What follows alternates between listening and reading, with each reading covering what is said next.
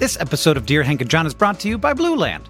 Did you know that about 5 billion, I checked that because that's a lot, plastic hand soap and cleaning bottles are thrown away every year? And if that's not bad enough, most cleaning formulas are 90% water, which is heavy. We're shipping around all this water using fuel when we don't have to. Every year, Americans throw away 25% more trash from Thanksgiving to New Year. This year, maybe turn the New Year's resolution into action that makes a difference by switching to Blue Land. Blue Land is on a mission to eliminate single-use plastic by reinventing cleaning essentials to be better for you and the planet with the same powerful clean you're used to. It's a simple idea. They have refillable cleaning products. They have a nice design. I have them in my home. It looks nice on your counter. You fill the reusable bottles with water, drop in the Blue Land tablets, wait for them to dissolve, and you never have to grab bulky, heavy cleaning supplies on your grocery run ever again. And refills, because they're small and you don't have to ship a bunch of water across the country, starts at just $2.25. You can even set up a subscription or buy in bulk for additional savings. From cleaning sprays to hand soap, toilet bowl cleaner, and laundry tablets, everybody, you know what I mean. All Blue Land products are made with clean ingredients that you can feel good about. Blue Land is trusted in over 1 million homes, including, mine. Blue Land has a special offer for listeners right now. You can get 15% off your first order by going to blueland.com/dearhank. You won't want to miss it. blueland.com/dearhank for 15% off. Again, blueland.com/dearhank to get 15% off.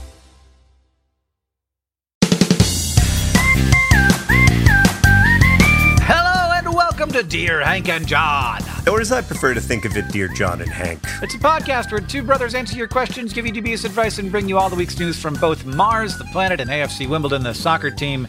John, did your birthday is coming up? It is. Or it just happened, as the people who are listening. And sure. I've got your present. Oh. It's a cup of dirt. Oh, thank you so much. Why is it a cup of dirt? Well, I just figured you'd appreciate the sediment. Okay. Is dirt sediment? Cup of dirt. Is dirt sediment? Yeah. Oh, okay. It's got sediment in it. I feel like it's. Well, you're the science. It's got one. sediment in it. You're the science one. It's not. Yes. I have a little less. COVID. Yeah, I can than tell. I used to have. I'm not testing positive or anything. I just don't feel great. So that's a bit of a bummer. Yeah.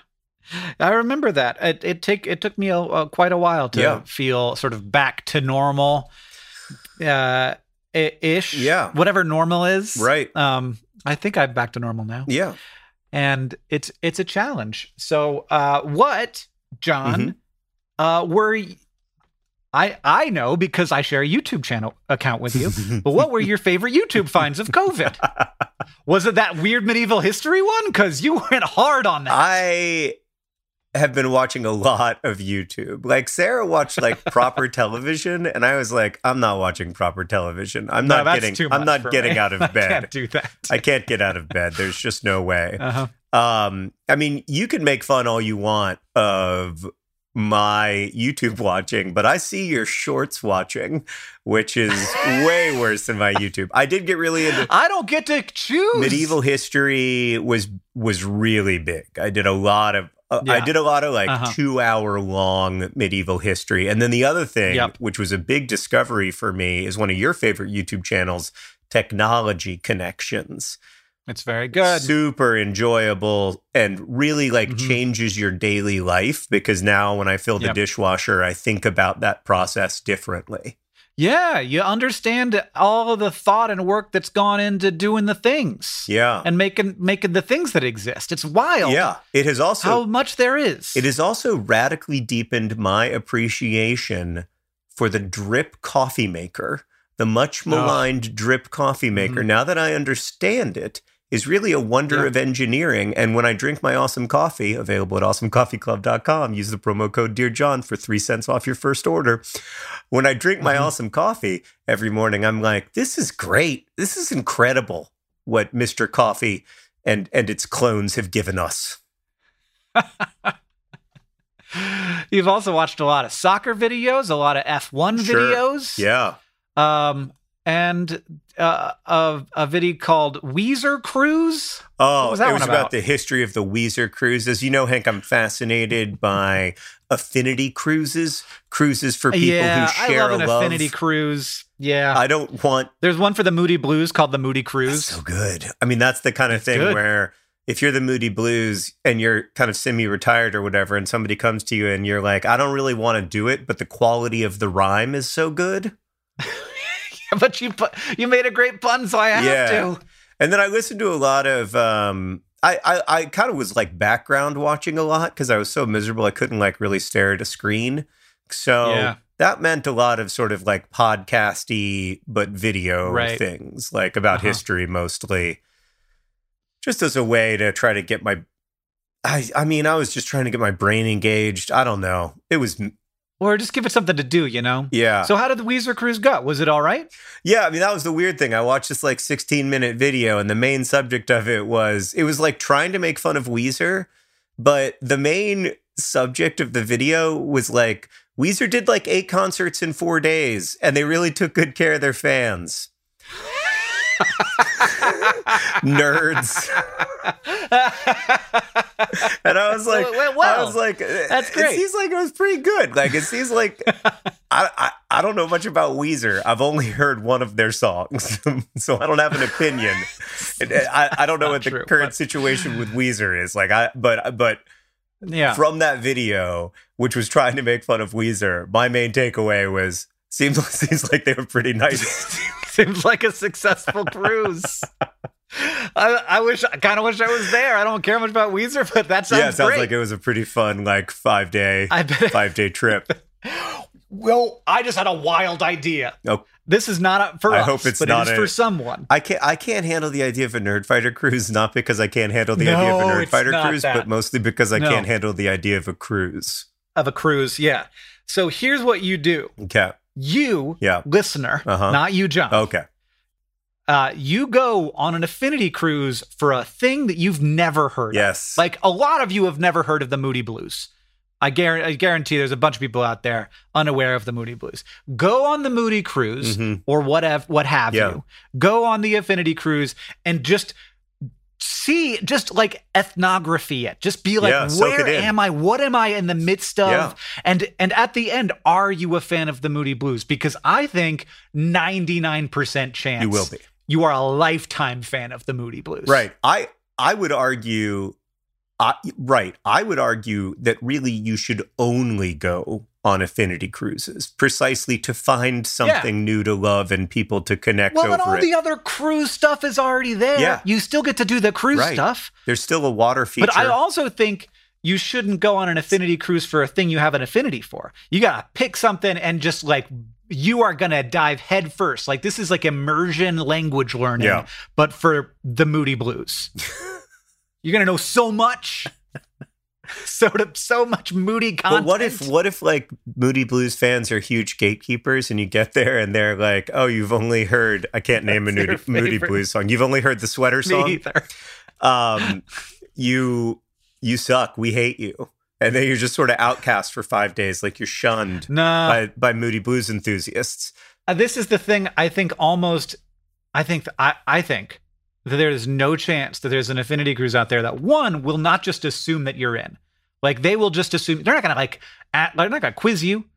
They'll assume you're in and you'll just be in. You got to maybe like do a little studying beforehand. Yeah. But second, I think you have to be radically honest. I think when people are like, hey, what was your first? And they will love that so much. The thing. They will be so happy. That's the thing, Hank, is that they'll bring you in. You'll be the most popular person on the cruise. The hardest core Moody Blues fans aren't gatekeepers because they're confident. No, exactly. They're confident in their fandom.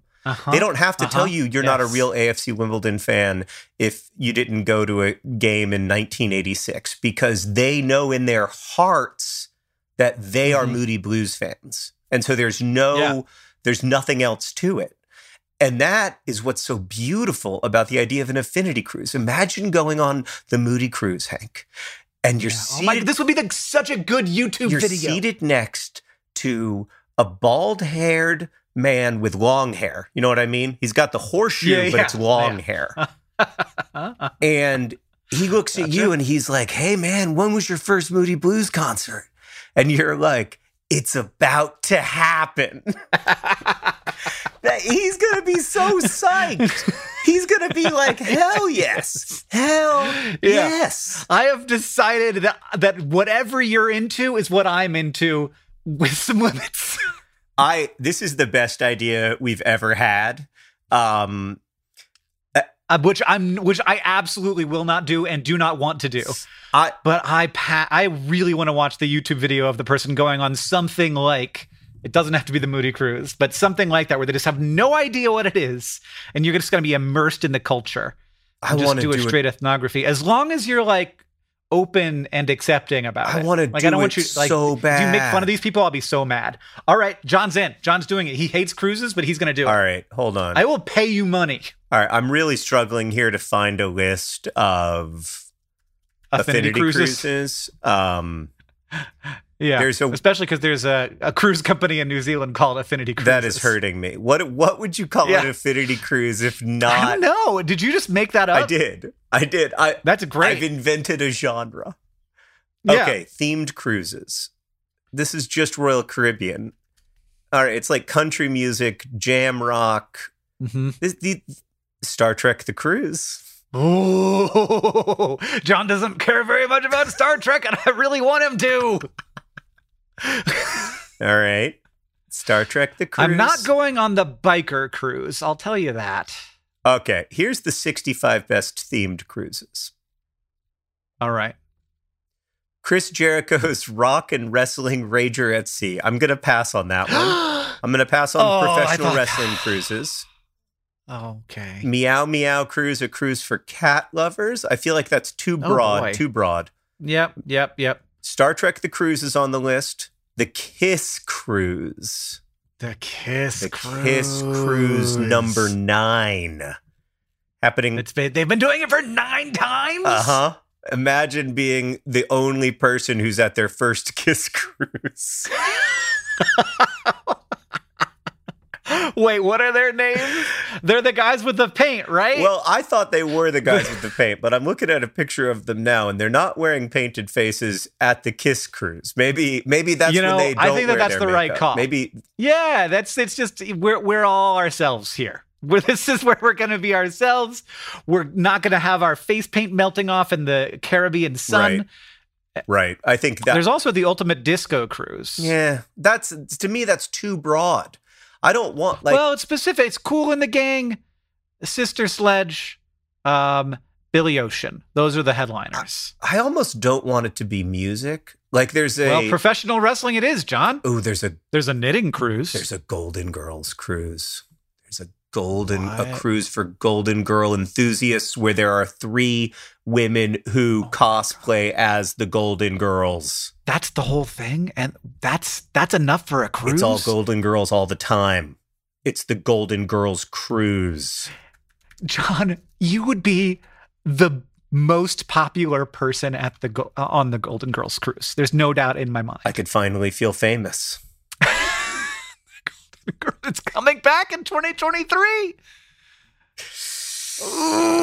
Might have to go. I will pay you. I mean, here's what I'll say, Hank. We're going to crowdfund it. I can afford to pay my way onto the Golden Girls cruise. That's like, and also I'm not somebody who gets excited about getting paid. I mean, you'd have to pay me so much money to go on the Golden Girls cruise for it to be like worth it from my financial perspective. Yeah. But, it departs from Miami, the fictional home of Blanche Devereaux. So that's very specific. There used to be a NASCAR, the cruise, but they stopped doing it during COVID. All right. I think this has gone on too long is my first thought about this bit. But I think the ones I want to keep on the list are Star Trek and Golden Girls. Oh my gosh. Yes. Sorry, John, if I wasn't paying attention to you, I was reading all about Golden Fans at Sea, which is the name of the Golden Girls cruise. Wow. Anyway, it's up to you. You get to decide. And now we're going to answer some questions for our listeners because it's been a little bit of time that we started for this thing. All right, our first question comes from Callista, who writes, how often does the moon go around the Earth in a day? I tried to look it up and just got confused. Most people I ask say once a day, but you could tell me twice a day, and I would have no choice but to believe you. Confused Callista. The Earth. Wow. Yes, you go. That the moon goes around the Earth. Yes. Once every lunar month. That's right. Oh, thank God. I was not positive. Which is not the exact same as a month, unfortunately. No. The moon doesn't care about about the year. The moon doesn't care about the day. Indeed, the moon does not know about the year. It's true, but I just mean that there's no connection between the length of a day and the length of a lunar month. Right, in the same way that we don't a year in a lunar month. In the same way that we don't contextualize the movement of the sun around the center of the Milky Way very often. Right, exactly. But it feels like maybe there should be some relationship between the number of days in a year and the year. Right. That we think like there's 365 of these in a year, right. But there isn't. There's 365 point number out to infinity. Right. And that number changes, which is wild. Yeah, but also, well, it changes very slightly. Yes, but it's changed a lot. Right. Over the course of time, like the day used to be hours shorter, and in millions of years from now, we'll have a 25-hour day. Right. Like it's weird. It's weird. It's very weird. But then the oceans will boil, and that will be even weirder. So that's way further. Yeah, but I mean, like if we're talking in long time scales, what do you think the chances are that there will be a human around to witness the 25-hour day?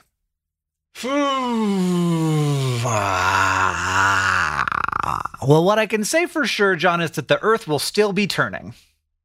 We don't know. So that's something. We don't know that. We definitely don't know that. This is a million years is a long time. I don't know what kind of shenanigans we'll get up to trying to slow up or speed down the Earth, but I do think that we will have a hard time affecting it. It's not that we won't try. It's just that we aren't big enough. I mean, there actually are people who want to do that to Venus. They want to speed up Venus because it rotates very slowly.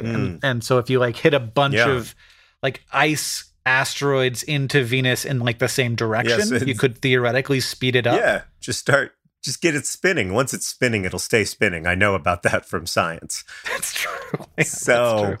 All right. But that's the situation. So it's every 20. But it looks like it goes around us once a day because we spin once a day, and it stays in the same place while we spin. It doesn't stay exactly in the same place. So it indeed, it's very slightly different. I don't actually know which way it is. I think it's slightly longer because it's moving in the sky while we are spinning. But this gets to something that's quite interesting, which is the way that lots of people measure time is by the moon, not by rather than the sun. sun. There is no reason why we have to have a solar year instead of a lunar year. And other calendars, lots of other human calendars, including the Islamic calendar, use lunar years, which is why, for instance, the month of Ramadan, the month of fasting in Islam, the month of Ramadan moves around the seasons because it's a lunar calendar, not a solar calendar. Oh! Yeah. That's awesome. Well, I did not know that. Yeah, there you go. Okay, well, now we've both learned something. I've learned that my guess was right, and you've learned that Ramadan is sometimes in winter and sometimes in summer. And also, whether, of course, it's in winter or summer depends on whether you're in the northern or southern hemisphere, which is something which is true for all of the things that northern hemisphere people often forget. There's that whole hemisphere down there. I mean, in fairness to northern hemisphere people, we're most of us. Every time somebody in Australia is like, it's so cold in July, I'm like, huh? What's it like down there? It is legit weird that 90% of people live on the top half of the planet.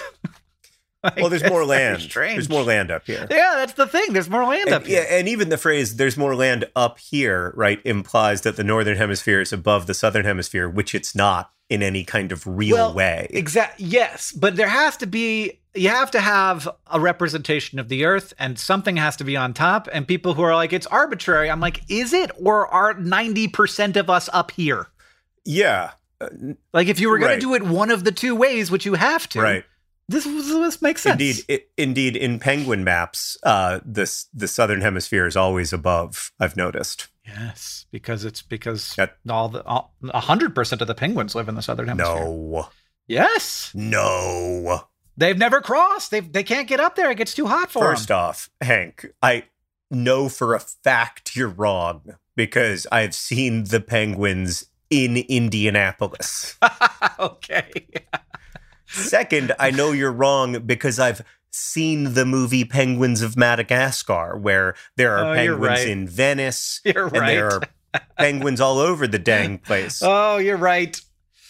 There are a number of penguins that don't cross, but you're right. You're right. Hank, I would think that as the science one, you would be above such inaccurate I was wrong. Anti-biology statements. Yeah. John, you're the penguin expert. You've watched that Penguins of Madagascar movie like 8 million times. And you are correct. I'm so glad that you caught me. You're correct. That now watching the film, my fallibility has been discovered. You're definitely correct that watching the film Penguins of Madagascar makes you an expert in the field of penguins. I basically have a PhD in penguinology. John, do you know who Tom McGrath is? I don't think so. Well, then you can't be that much of an expert because he's Skipper in Penguins of Madagascar. Okay. Yeah. Penguins of Madagascar was one of the last great animated movies where all the characters were not played by like fancy actors. They were just played by some people. Of them were. I know. John Malkovich plays Dave. Yeah. My God, that must have been an amazing phone call. The phone call where John Malkovich's agents pitched him the villain in the forthcoming DreamWorks animation movie Penguins of Madagascar. And John Malkovich was like, absolutely. I'll probably do it. And then they were like, Werner Herzog is doing a cameo in the first 5 minutes. And he would have been like, oh, yeah, no, then we're good. I'll do it. Oh, man. God, what?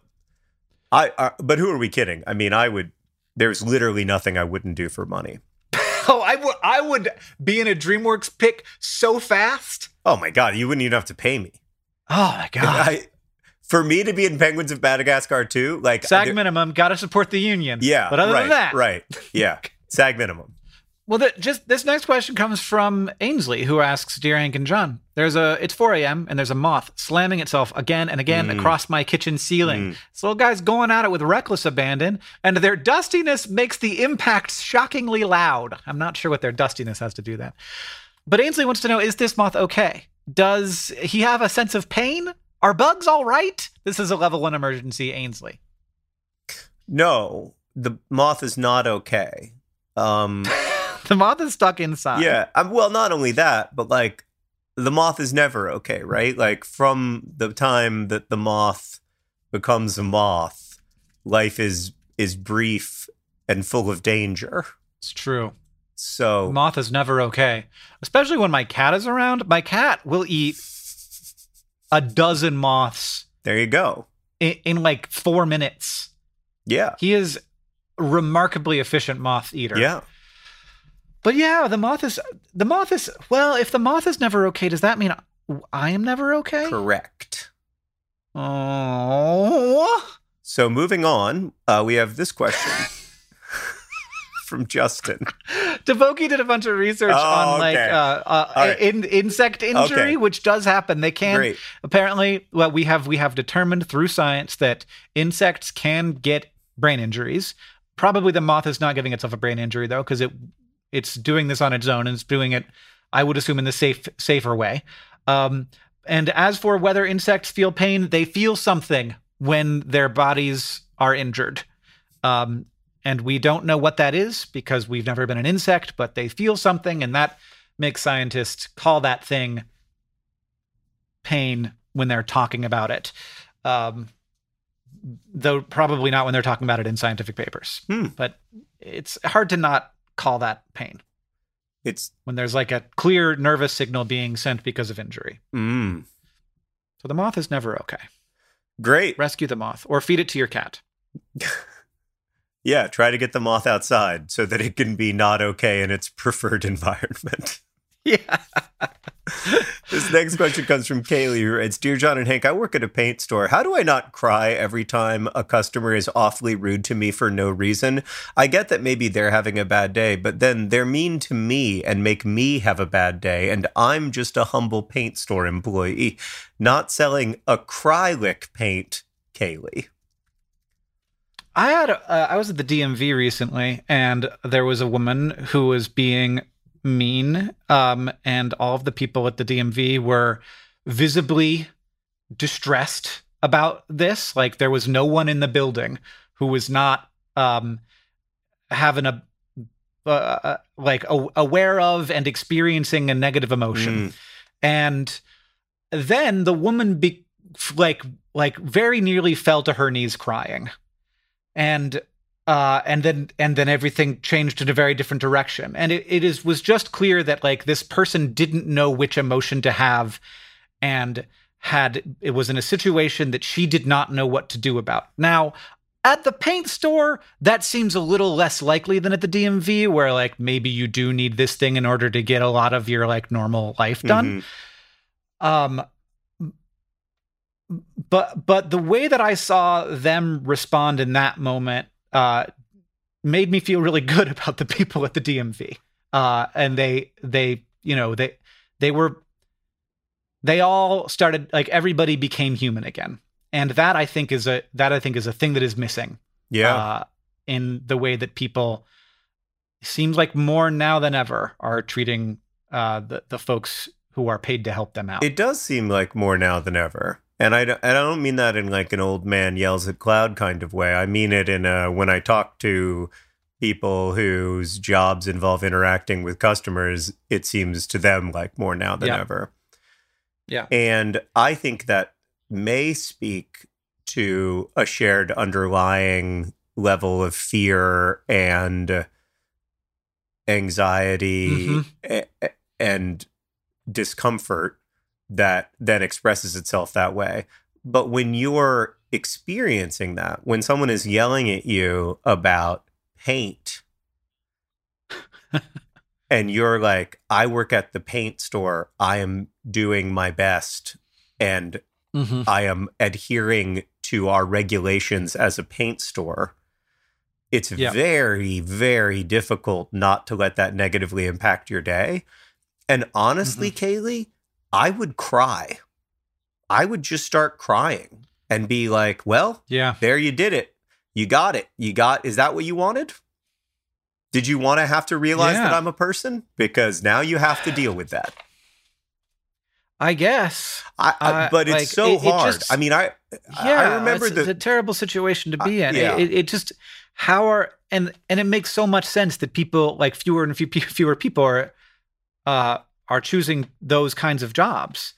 And like, they're really, really hard jobs. They usually don't pay very well. When they can choose them. And people if people aren't nice to you, then like I mean, I sometimes found it helpful when I was in those situations to think of the person who was yelling at me as being very afraid, very like feeling that they were going to lose something that was important to them or have something taken away that was important to them. They're going to lose a client. They're going to whatever. They're going to get sick. Like, that's what I would tell myself. But it's very hard because the truth is, like, that's a lot of times, that's certainly not why they think they're angry, you know? Yeah. What did Ryan Reynolds tell us about conflict resolution? He said that you have to like tell them what they just said to you back. Yeah, you just repeat it back. So this really is like a cheat code in life. It's ever since Ryan Reynolds told us about it. I use it all the time. It works really well on Oren. It's incredibly effective. It's like incredibly effective with kids, with everybody. It also lets me know for sure whether I'm actually understanding the problem right. Exactly. So if you repeat it, like it's actually useful for me as well. So if you repeat it back and you say, so your concern is that you bought oil paint and you needed acrylic paint. Is that correct? Or do I have it? And they're like, yeah. And then you say, is there more? Is there something else? Or do I have all of it? And they're like, you have all of it. And then once you really understand it, and if you can try to empathize and say, oh, wow, like, if I thought that I was buying acrylic paint and I bought oil paint, like I would definitely be frustrated, and I absolutely understand why you're frustrated.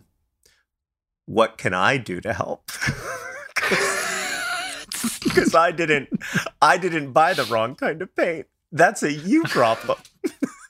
But you don't say you don't say that part out loud. Yeah, you probably don't say that part. Yeah, I mean validate and empathize, I think. But that's what you should. But you also need to be able to go to your favorite podcasters or your second favorite podcasters. Kaylee, I don't want to make guesses for you. You also need to be able to go to your favorite podcasters and say, like, this sucks and it makes me cry.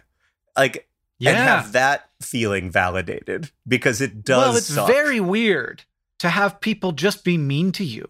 Yeah. In life. Yeah. Like, it doesn't happen all that often, and for good reason, because like we're people, and we in general are made uncomfortable by that. And so we know what it's like to have people do that to us. And so we don't do it. And it's so frustrating. And if you're a normal person, when you do it, you think about it. Like, it haunts you. I'll give you an example. We got off a plane flying to Hawaii, and everybody in the airport line was pretty mean. It was a pretty unpleasant experience. I was really tired. Mm-hmm. And then the car wasn't like, the car that we'd like hired wasn't already there. Yeah. And we called them, and they were like, oh yeah, he's on his way. He's like 10 minutes out. And then like 10 minutes later, we called them again. And I was super frustrated, not being my best self. Really, really not being my best self. Yeah. Finally, the guy comes, and I'm like huffing and puffing and annoyed. I'm not like yelling at anybody or making anybody cry, hopefully, but like I'm clearly annoyed. And the guy's like, oh, I'm really sorry. Like, I had this really challenging client who like changed the delivery place on me twice. And I feel really bad because I'm such a huge fan. And I was like, oh no, he heard me huffing and puffing. And he didn't do anything wrong. He's just trying to do his job. It's a world that is like, yeah. I mean, I have to remind myself whenever I can how convenient things are. Right. And when they are inconvenient, like being frustrated about that. And that's another thing that like, it feels like a thing just changed where people expected a level of convenience that became less available. That's so true. And that, like, it's just such a silly thing to expect that level of convenience, especially during a pandemic. And then also especially during an economic downturn or like supply chain disruptions. It's a complicated world that's going to have inconveniences.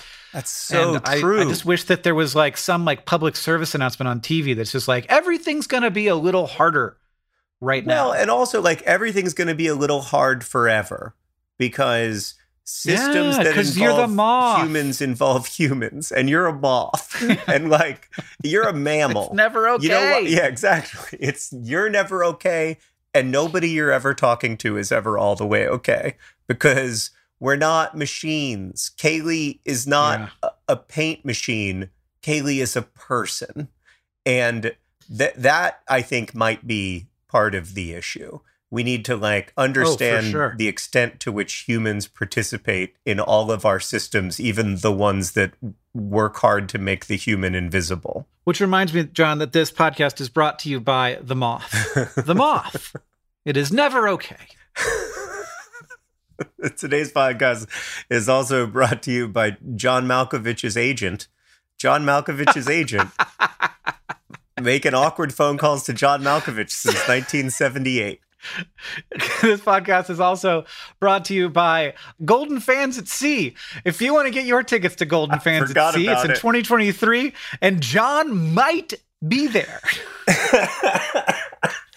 And today's podcast is brought to you by the Lunar Year. The Lunar Year. It's just another kind of year. It's just another kind of year. We also have a project for Awesome Message Hank. It's from Asher to Isabel. Today's podcast is also brought to you by the concept of cooler younger sisters, who, among other things, can always be relied upon when you need a second person for a bit. For example, the world's best or worst dad joke first aired in 1959 to be said at the end of any explanation. And that's our plan of attack. It looks like a nail. Nope, it's a tack. All right, we did it, Asher and Isabel. Asher gave us lines. I love it. If you get a Project for Awesome message in the 2023 Project for Awesome and you don't give us lines now, you're underperforming. No, don't feel obligated to give us lines, but we are always happy to have lines when they are given. Yeah, that's great. So we all know there are things in life that you have to compromise on, but there are two things that you shouldn't compromise on. One is name brand Dr. Pepper. The off-brand stuff just doesn't hit the same. And another is, of course, your health. So don't go back to that one doctor who uses your appointment to catch up on the latest headlines or their family group chat or the crossword puzzles just because they're available right now, or take your slightly sketchy insurance. Instead, check out ZocDoc, the place where you can find and book doctors who will make you feel comfortable, listen to you, and prioritize your health. And you can search by location, availability, and insurance. So literally no compromises here, because with ZocDoc, you've got more options than you know. ZocDoc is a free app and website where you can search and compare highly rated in-network doctors near you and instantly book appointments with them online. You can filter specifically for ones who take your insurance, are located near you, and treat basically any condition you're searching for. And the typical wait time to see a doctor booked on ZocDoc is between 24 and 72 hours. So go to ZocDoc.com/DearHank and download the ZocDoc app for free. Then find and book a top-rated doctor today. That's ZocDoc.com/DearHank. ZocDoc.com/DearHank. Sometimes I like to imagine the world after us, the strange mammals that will emerge, the abundance of biodiverse plant life taking over our fields and factories, and so on. I don't think this world will be better. I maintain that we are the most interesting thing to happen on Earth, and there is real beauty and meaning in our curiosity and compassion, even as we also cause and witness so much suffering. But at any rate, there will be a world after us, after each of us. And that's why there's life insurance. It exists to provide a financial safety net to those who love and count on you. Policy Genius's technology makes it easy to compare life insurance quotes from America's top insurers in just a few clicks to find your lowest price. With Policy Genius, you can find life insurance policies that start at just $292 per year for $1 million of coverage. Some options offer same-day approval and avoid unnecessary medical exams. So save time and money and provide your family with a financial safety net using Policy Genius. Head to PolicyGenius.com or click the link in the description to get your free life insurance quotes and see how much you could save. That's PolicyGenius.com. Policy Genius, because there will be a world without us. All right, Hank, before we get to the all-important news from Mars and AFC Wimbledon, let's answer a couple more questions, beginning with this one from Emily. Dear John and Hank, when's the last time you had a good cry? Blushing and blubbering, Emily. Oh, gosh. Well, I definitely know the answer to this question. What was it for you?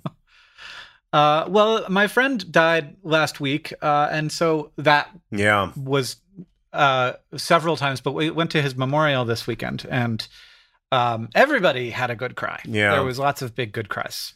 Yeah, I'm really sorry for your loss and for Missoula's loss. This was the mayor of Missoula, Montana for the last 15 years, and just a deeply beloved figure who really personified public service. Yeah. I mean, I just obviously nobody's perfect or anything, but the way that he handled being one of the speakers referred to him as a street mayor, that he was just, he was always somewhere nearby and he was always talking to people. And I just think that there's so much to learn from leaders who don't make splashes, who aren't out there big, being talked about all the time, but are just doing the work. And so it was very touching to hear from all of his colleagues and friends. And also, it had been a long time since I've been to any kind of service, and I'm in a different stage of my life now than I was the last time I went to a funeral or memorial. And it felt different as a person who is solidly middle-aged now. Yeah. Yeah, well, and his death is much closer to the death of a peer than it is to like the death of a parent or a grandparent. Yes, or something. always previous. But yes, it's very true. Previous funerals had been from people who were, well, and in very different generations from me and very different life stages, whereas John was 58. So the and like in the middle of his career in many ways. Right. So right. Yeah. Oh, yeah. Well, I'm sorry. For me, it's been a while because the medication I take now makes me not cry as much. But it was during the Turtles All the Way Down movie. The last night of the Turtles All the Way Down movie, it like ended at 5 a.m. and coming home from that, I had a nice long cry. Nice. Yeah. Well, I got another question, John. Yeah. In a very different vein from Connor, who asks, Dear Hank and John, what is the animal version of the word humanity? Do we just add itty to the end of the animal like name? Penguinity? So penguinity, doggity, pelicanity. Pelicanity works, doggity doesn't. Yeah. How is this supposed to work? Pumpkinity and penguinity, Connor. So usually my understanding is that it's got to be ITY or ITE. Right? That's not. I think that the answer is right there, and you're just not there yet. Is it animal? No, because you got to have like a collective animality. So like all dogs together. No, just the dogs individuals, not all animals, just dogs. What is their version of humanity? So like we have humanity, all people together, right? All dogs together. You're not gonna. It's not like a pack. That's just a small group of dogs, right? We're talking all dogs. It's dog kind. Oh, right, humankind. We used to say mankind all the time in English. Yeah, we really did. Yeah. And then I remember like the first time I read Humankind, I think it might have been like later Kurt Vonnegut. And I was like, what? Humankind? Humankind. But of course, like that is a far better term for humankind. Yeah. It sounded weird, that's better. but it was correct. And now it doesn't sound weird anymore. Can you believe it? Wow, it's amazing how that happens with language over and over and over again. And every single time it happens, people act as if it won't happen. Yeah, and boy, it's going to be, people are going to hate it. It's the end of everything. Yep. I can't believe. And if I accidentally say mankind, they're going to string me up and my career will be over. Yeah. No, it'll just be like, oh, it's probably better if you say humankind. Yeah. Dog kind. So dog kind. Animal but I think kind. pelicanity. But I think Pelicanity is fine. I think if it ends in an an, like human. Yeah, or an N at all. Yeah, maybe. Like, what's another animal that ends in N? I mean, like there's like the bird a wren. I wouldn't say renity to describe wrens. No, you're right. And I wouldn't say chickenanity. I would say chickanity. Chickanity or I might say chicken kind. Chicken kind. But I would say raccoonanity. Oh, there's nothing. I mean, raccoonanity is the way that raccoons refer to themselves. Hank, can I tell you an incredible... Raccoonanity also sounds like what they get up to. Can I tell you an incredible story of raccoonanity? Incredible. Yeah. I can't believe we've saved it for the end of the pod. Oh, I can't believe we just invented raccoonanity. So Sarah and I have like an outdoor sink and grill. And the other day, Sarah came inside and she was like, why did you leave the sink on all night?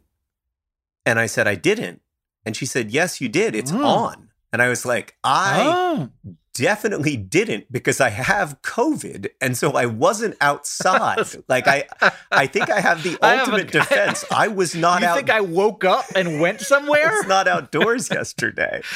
And Sarah's like, well, why is the faucet on? I was like, well, the kids did it. And she was like, I don't think they did. I don't think they could have. And I was like, well, let's go look. We go out there and there's freaking raccoon paws leading all the way up to the sink. And then the sink is still on. And I was like, obviously a raccoon walked up, turned the sink on, washed its hands, and then didn't turn the sink off because why would it? It's raccoonanity. Yeah. Yes. They performed Raccoonanity upon you. Yes. We got, I believe that's called being raccoonanted. It's not raccoonity. It's raccoonanity. We're sure about this. Yeah. We have one chance it's gotta be for Raccoonanity. Raccoonity if we prefer it, but I think it's raccoonanity. Look, maybe Raccoonity is all raccoon kind, but Raccoonanity is what all raccoon kind gets up to. Yes. Raccoonity is all raccoons together, and Raccoonanity is the behavior of raccoonity. I want to be in a band called Raccoonanity. We're going to have so much fun on that stage. Yes. Oh, man, yes. Just, you're like... One thing that there definitely is You're like Kiss, but for raccoons. You wear, like, raccoon makeup at all your shows. Yeah. Mm-hmm. Yeah. Your hardcore fans dress up as raccoons. There's a future where they make it and we don't. And in that case... I mean... I'd say it's 90-10 in favor of raccoons. And they are the most likely species, I think, just given their hand shape to achieve sentience. Yeah, they got a lot going for them, for sure. They're walking around on two legs sometimes. Yep. They wash their hands. Yep. You know, they know it's a pandemic. They're being careful out there. They heard that I had COVID, and so they ran to the sink. They were like, oh, my God. Oh, my God. Jeez. Oh, jeez. You know, the guy who lives in that house, he's got the COVID. Don't touch the handle again. Just leave it on. Why would we turn it off? Raccoons we don't pay the water bill. Raccoonanity. Looking out for number one. Oh, all right, Hank. This week in AFC Wimbledon news, AFC Wimbledon went 2-0 up in a football game for the third consecutive time, and universally the response among AFC Wimbledon fans was, "Oh no, what fresh hell is this?" I've never seen a group of people be less excited about a 2-0 lead. It was just universally immediate. The moment the second goal went in, which was a really good free kick by Ethan Chislett, and the first goal was by Nathan Young-Coombs, NYC. The moment that second goal went in, every Wimbledon fan, you could see it in the crowd. Every fan was like, oh no, not this again. But maybe because our opponents, Crawley Town, are really, really terrible. Or maybe because they got a 55th minute red card. Oh, wow. We managed to secure a 2-0 victory. They got a 55th minute red card and you didn't score again? No, but I think, to be fair, the AFC Wimbledon players might have been under like team orders not to shoot the ball under any circumstances, and indeed just pass it not to and like pass it yes, and pass yes, it and just, pass it. Just kill time. Yeah. It truly felt like AFC Wimbledon manager Johnny Jackson had said to the boys, if we get a 2-0 lead, you will not concede a goal. I don't care what else happens. You will not concede a gool. Yeah. And, I want you to take the football, put it in your mouth and swallow it. There were so many times where like one of the younger players like tried to like take a free kick or something, and one of the old players, usually Chris Gunter, would take his hands and like lower the temperature. He would be like, shh, calm. We got to calm down. There is no rush here. So we held on to our 2-0 lead, which I think was the whole job. And now we have won a second game in 2022, a second League Two game, which is great news. And we are in 10th place in League Two, which is not half bad. No. What's the news from Mars? I'm getting used to typing League Two table to see the table instead of League One table. It takes a little while to get used to. It's a shift. Yeah. Well, what are you going to do? Yeah. Well, I will say this guy, Nathan Young-Coombs, who is on loan from Brentford, he's scored 3 goals so far, which is, I think, as many goals as any of our strikers scored last season. So it's good. It's good. Well, this week in Mars News, John, you know what would be nice? is if we could grow food on Mars. And that's what scientists are trying to figure out. So they've tried a whole bunch of different crops in various crops in basically trying to figure out Mars-like soil. Doesn't have any organic carbon in it, so that's, trickier for plants. Doesn't have the other nutrients that would be created by living stuff on Earth. According to researchers, the winner is alfalfa. It's kind of too bad, but it's food. So not only were researchers able to grow a small crop of alfalfa in their version of Martian soil, they also crushed that crop into powder to make it into fertilizer that could then be used to grow more complex crops like turnips. Still not great news. But better. So for 12 years, we're going to have to grow lots of alfalfa on Mars, crush it up, and then have a turnip party. We can grow some turnips. Alfalfa and turnips seem like just not, I've never wanted to go to Mars, but now I really don't. Yeah.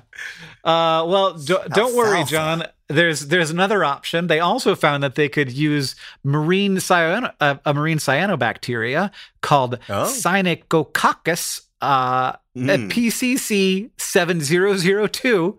And that actually they could use. People say that's the best one. They could actually use that to desalinate water, which would be useful on Mars because it has very briny water. So going forward, researchers want to see how other crops, maybe some better ones, fare in the soil. They'll also need to find a way to deal with the fact that Martian soils have perchlorates in them, which kill things from Earth, including people. Oh, yikes. Perchlorates might be the biggest problem about going to Mars. And seems like a big problem. Yeah, it's not clear how universal they are, but they seem, if they are universal, it's going to be tricky. Yeah, that seems like a huge issue. Yeah. Wow. It is a huge issue. So the good news is that maybe by the time 2028 rolls around, we'll all be robots that live inside computers.